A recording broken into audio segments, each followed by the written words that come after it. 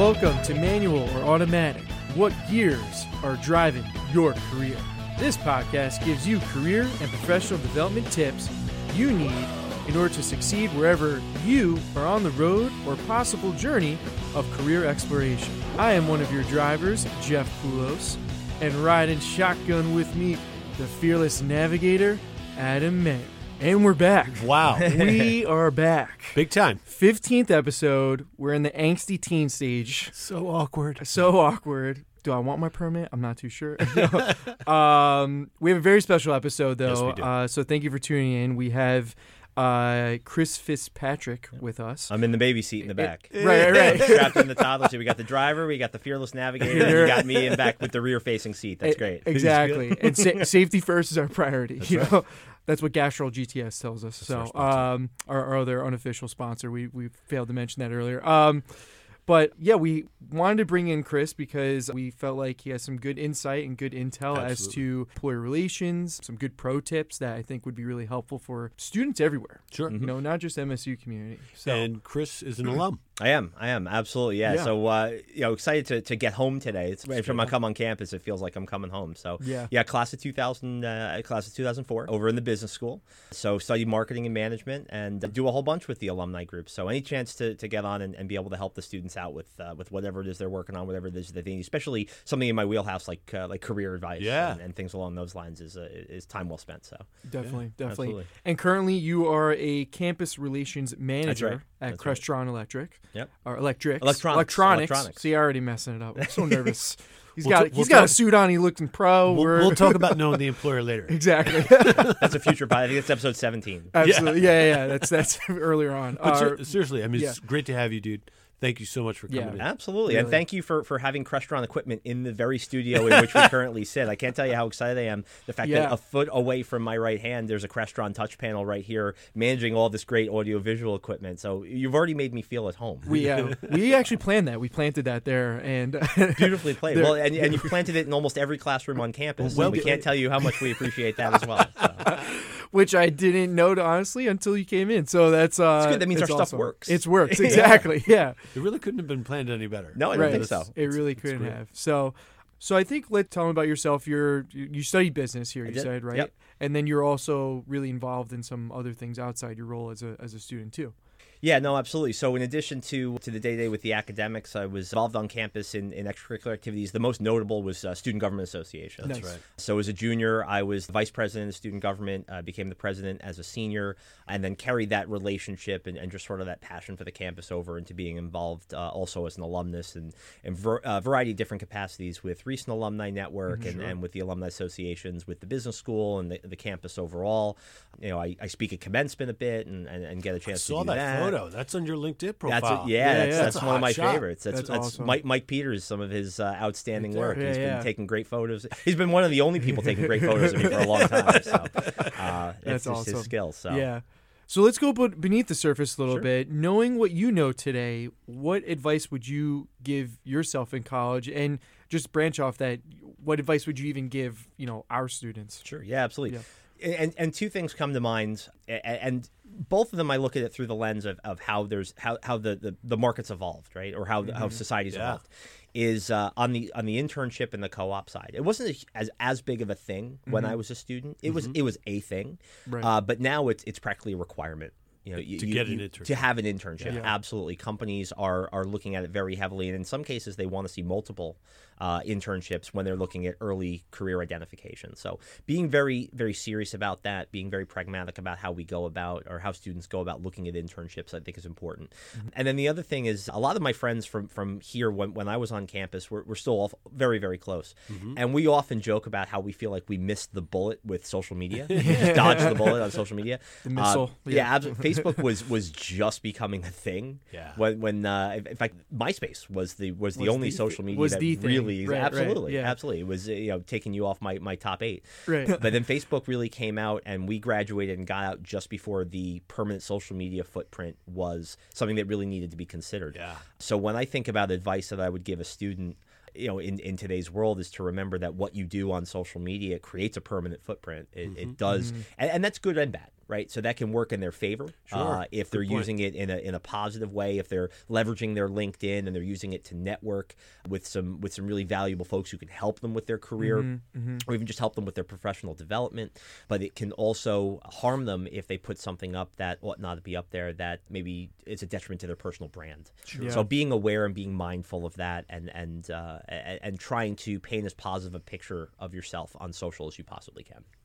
Yeah, definitely. And I think, like we said earlier too, I think social media, it gets that stigma that it's, it's bad or something, but it could be really used for good. And it could be, especially with LinkedIn, you could, see visually, you could see where people are going with their degree, what are they doing, what industry are they in. But I think it's, like I said too, the power of face-to-face networking never going to die. And it never goes away. Yeah, it's, could be a cliche, if you will, but I think LinkedIn is another spin on that idea that really, kind of takes it and run with it. Well, I think it enhances, it doesn't replace. Right. I think it's a great way of following up. And I encourage students to. In fact, we'll talk probably a little bit more about that. Yeah. But it will not replace the ability to have a conversation with somebody face to face, over the phone, over email, et cetera, et cetera. Totally. Totally. So get an internship. Yep. And keep a clean internet footprint. Yep. Absolutely. Two easy pieces of advice that everyone can follow today. Definitely. So Chris, you're out there. You're in the mix, finger on the pulse. Any thoughts about trends or patterns that you're seeing in the employment market? Yeah, well, let's go back to that internship and that co-op piece that we were just talking about, right? That cycle now is becoming earlier and earlier, right? Crazy. And I think that there was a time in which a lot of students in March or April of their junior year, right? That summer before becoming a senior, that big internship time could, with a month or 2 months notice, find an internship, go to work, and check that box, so to speak, right? That cycle is so much earlier now. As a matter of fact, even today, right, as we sit here today in late February, I'm already thinking about 2021's internships. It's incredible. Right? I'm already starting to brand our company and talking to managers about what internships they're going to have a year and a half from now, so that way we can start talking to students about what they'll be doing.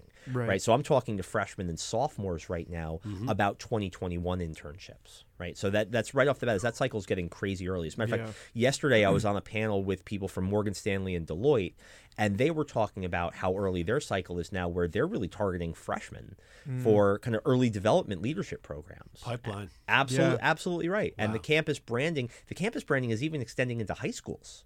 Crestron, we work closely with high school robotics teams because we know that there are some students in the area that we might end up hiring 4 or 5 years down the line who are going to have cutting edge skills that maybe don't exist today or are not as prevalent today. Yeah, right? Cultivate brand, sure. Absolutely. Yeah. You're building it kind of earlier and earlier. So for an incoming freshman, for example, just as they're even getting acclimated to life on campus, the piece of advice I'd give them is go find the Career Center.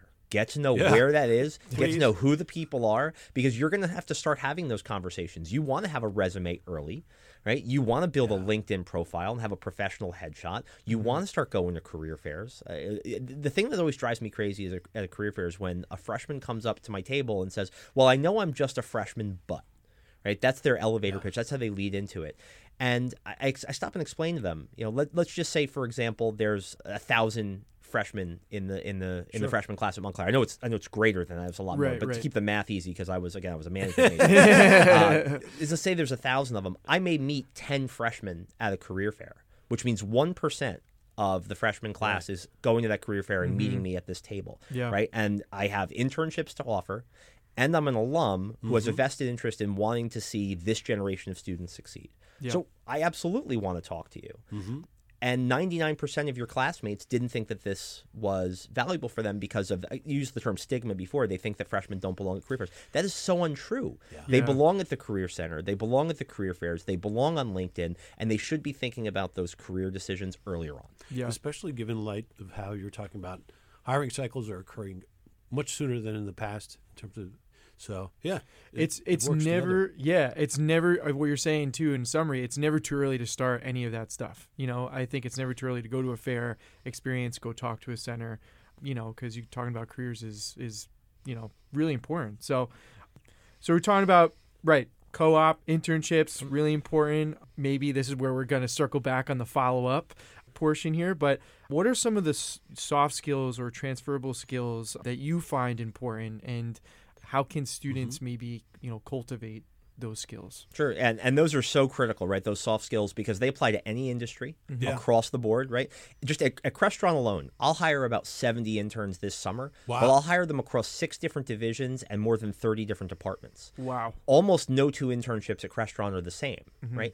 But the soft skills are the consistency, right? Whereas the technical skills are very different from role to role. The soft skills are across the board. And when I think about soft skills and transferable skills, the one that I always go to first is the communication piece, right? There's a skills gap in the workplace at all levels, not just entry level and not just internships, but at all levels, where there is a demand for communication skills, both verbal and written, and there is a lack of supply. Right, that is the skill that employers are saying that they need more of, that they don't see enough. So being able to communicate effectively in a verbal exchange, being able to provide your thoughts in a very cogent manner, being able to communicate cross-culturally, right? And that's one thing that was so great about the education at Montclair State and how diverse this campus is. It really teaches you how to communicate cross-culturally. Definitely. That's a tremendous skill. In addition to that, being able to write a professional email, knowing how to communicate in a clear, concise manner with people in any department or any division, not just the folks that you're comfortable with. If somebody can do that, that's also a real standout for them. That's a great way that they go in and let's say their technical skills are about on par or equal to the competition, but they are the best communicator in that group. They're the ones who are able to be the most clear, the most concise, the most enthusiastic about the role. Oftentimes that's your tiebreaker, right? Those are the folks we want to bring on. Yeah. That separates you from someone else, maybe, like we were saying, just the simple follow-up. And that's why it's pro to bring it back to going to a career fair, is that those people are there for a reason. They're there to build relations. They like Montclair State students. Just going to network with them and grabbing some, business cards. Sometimes as well, they got some tchotchke items, right? They got some free, free pens. They got some Absolutely. swag. Maybe they want to give out. But Something to remember also. You bring up the how we want to see those students. A lot of those folks work in that career fair. Right. They've been there. Yeah. Right? A lot of them are alum themselves. I bring alumni to every fair I go to, and they remember being on that other side of the table and how that feels. So we want to make them feel as comfortable as possible. That's a nice way to do it. Definitely. Yeah. So I think we were just scratching the surface with this, but I mean, you have another hour to go. I thought, right? Hello. I wish we did, but thank you so much for coming in, and we really hope that to those that listen to this episode really get some good insight from someone who's got their finger on the pulse, right? You're really talking to students on a day-to-day, building those relations, knowing what to look for in successful candidates. So we really thank you for coming in, and we hope moving forward this is something that we continue with, bringing in some other alum that also have their finger on the pulse, because sometimes hearing it from the source themselves is the best way. Yeah, is the absolutely. best advice. And for those students that are interested in these topics and they want to keep the conversation going, or they just want to network specifically, I will be at that Montclair State Career Fair. Nice. So come on up to the table, get some of those tchotchke items, but grab a business card. Let's connect on LinkedIn and let's keep the conversation going, because this is really important stuff, and I'm really thrilled that you guys are helping get that message out to them. Thank you. Thank you for coming in. Absolutely. Chris. No doubt. And entering the final app, next week's episode, we're talking about how to succeed on the job in the first 90 days. So, which feel free, Chris, if you want to send us some messages on that.